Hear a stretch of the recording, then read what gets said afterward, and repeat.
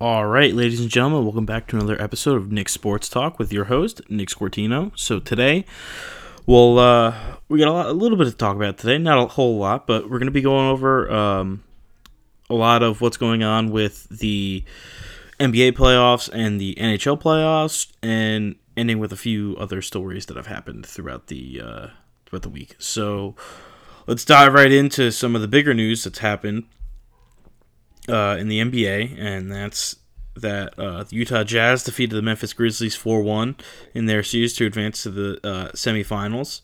The Clippers are in a elimination game tonight for the against the Dallas Mavericks. Dallas currently leads that series 3-2, and I don't know. I don't think the Clippers got have what it takes to beat Dallas, because Luka and company have just been absolutely tearing and exposing the Clippers. So I still think Dallas wins that series and goes on to face Utah. Portland lost to Denver 4-2 in their series, and it's kind of tough. You know, Damian Lillard played his heart out that whole series, and it's not something you play for. You expect you and your team to go a little bit further than you do, but unfortunately, that ended for Portland, and I think that Portland's going to make some very big changes in these upcoming weeks at the beginning of the offseason, because they have to change something if they want to maybe rebuild, require some pieces to make another run. But I think that if they want to acquire some different pieces, they're going to have to either let McCollum or Damian Lillard go, maybe Nurkic, some of these other guys that have been key integral parts in their offense and defense. But we'll see exactly what happens with Portland. I think Damian Lillard's going to go. I think the Lakers might try to get him for maybe like 1 year, 2 years, because they're going to need a point guard after last night, and I think the Knicks might actually try to make a run at Lillard as well. So Denver advanced to the semis as well, and moving on to a series that was kind of heartbreaking for me. I really wanted the Lakers to do well, but Phoenix is the better team. It's plain and simple. Devin Booker is a star. Chris Paul is a great facilitator in that offense. Ayton's a great guy in the paint. And then you got these other guys, Mikal Bridges and a few other guys just knocking down three-pointers when they really needed them. And last night, the Lakers they looked exhausted. They looked beat down. And it was tough. It was really tough to watch. I really like watching the Lakers. I'm a big LeBron guy, big Anthony Davis guy, but it was really tough to watch that all unfold.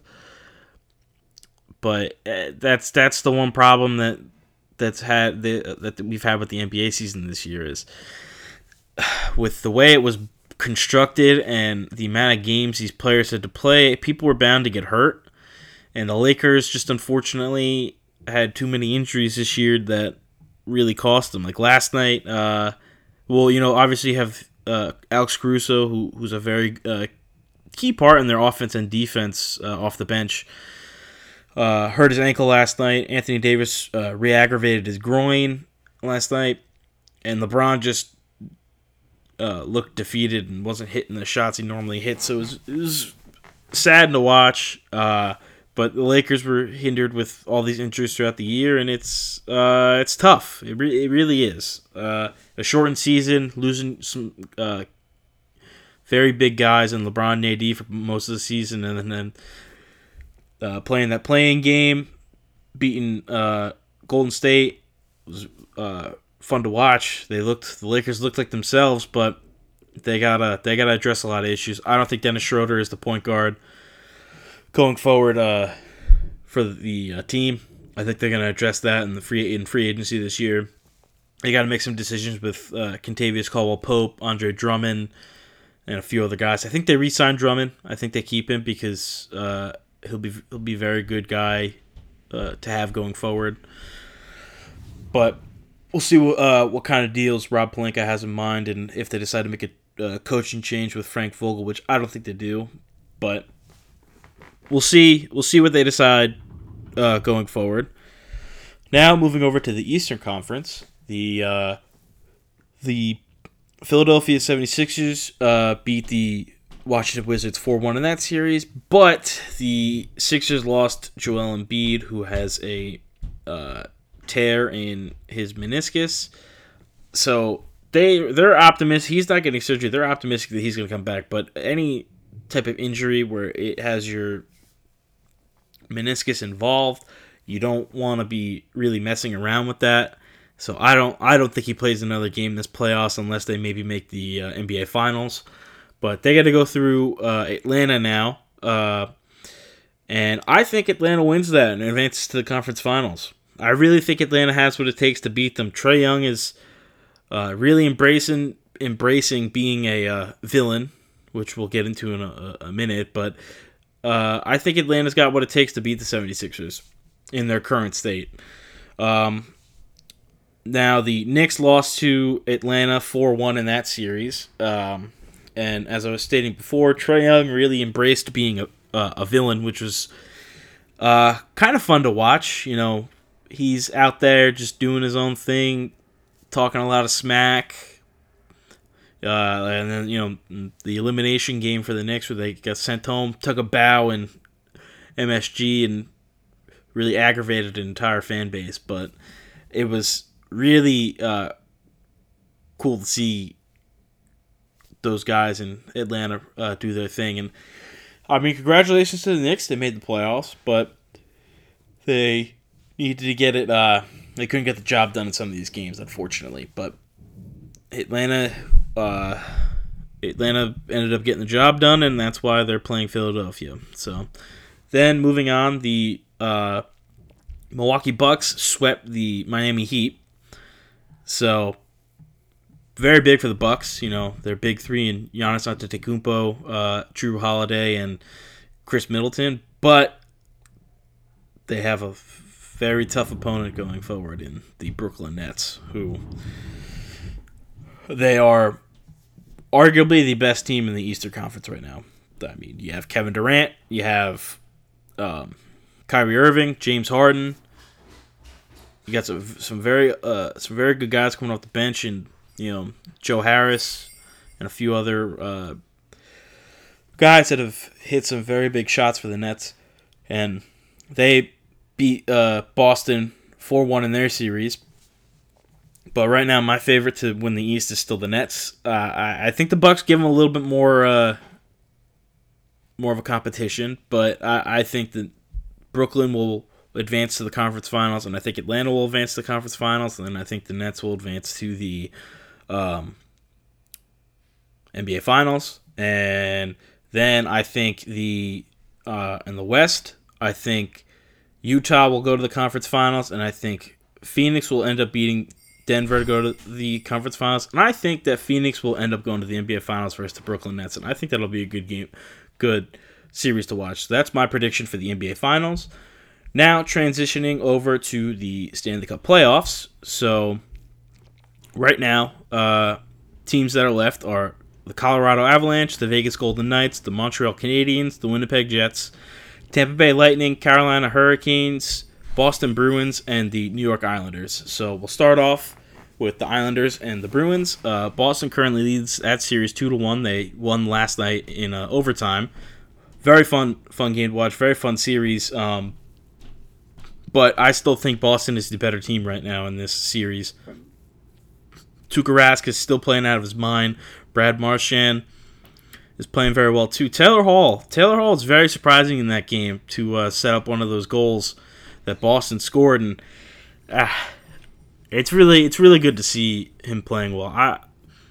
I love Taylor Hall. I love him as a player. I love him as a guy, a person, and it was cool to see him enjoying some playoff hockey, because I know in his time at the Devils, he didn't really enjoy it too much because they only won one game against Tampa Bay, but you were also playing the best team in the NHL at that current time. But I still think Boston ends up beating the Islanders in that series to advance. Moving on, we have Carolina versus Tampa Bay. Tampa Bay currently leads 2-1. Carolina won last night due to an overtime goal by Eric Stahl. And but that was also because Nikita Kucherov took a terrible penalty at the beginning of overtime. So tough game for Tampa, tough pill to swallow. But I still think Tampa ends up winning that series. Tampa is a fantastic team. They've got everything they need. Kucherov, Vasilevsky, Steven Stamkos, all these other guys that will really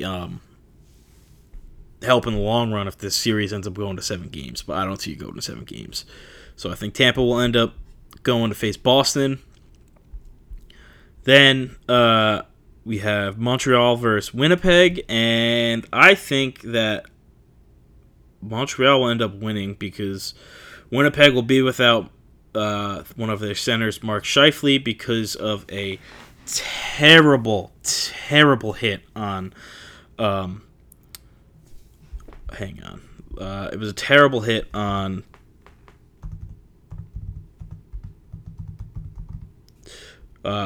Evans on the Montreal Canadiens. I'll get his first name in a second.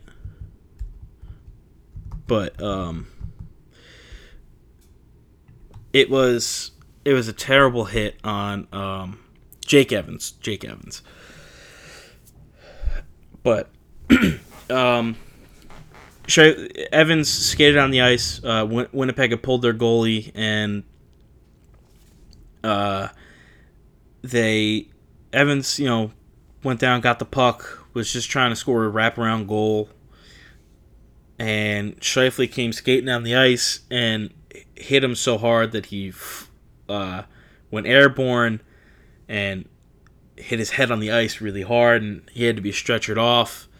And it was really tough to watch.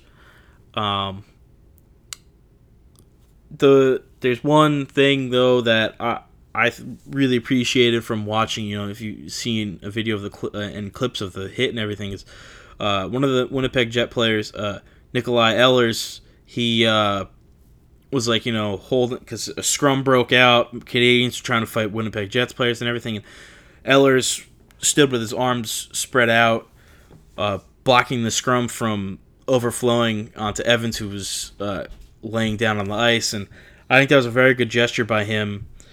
But I think a 4-game suspension is not excessive. I think it's perfectly fine. I mean, it's more than Tom Wilson got for what he did to Artemi Panarin.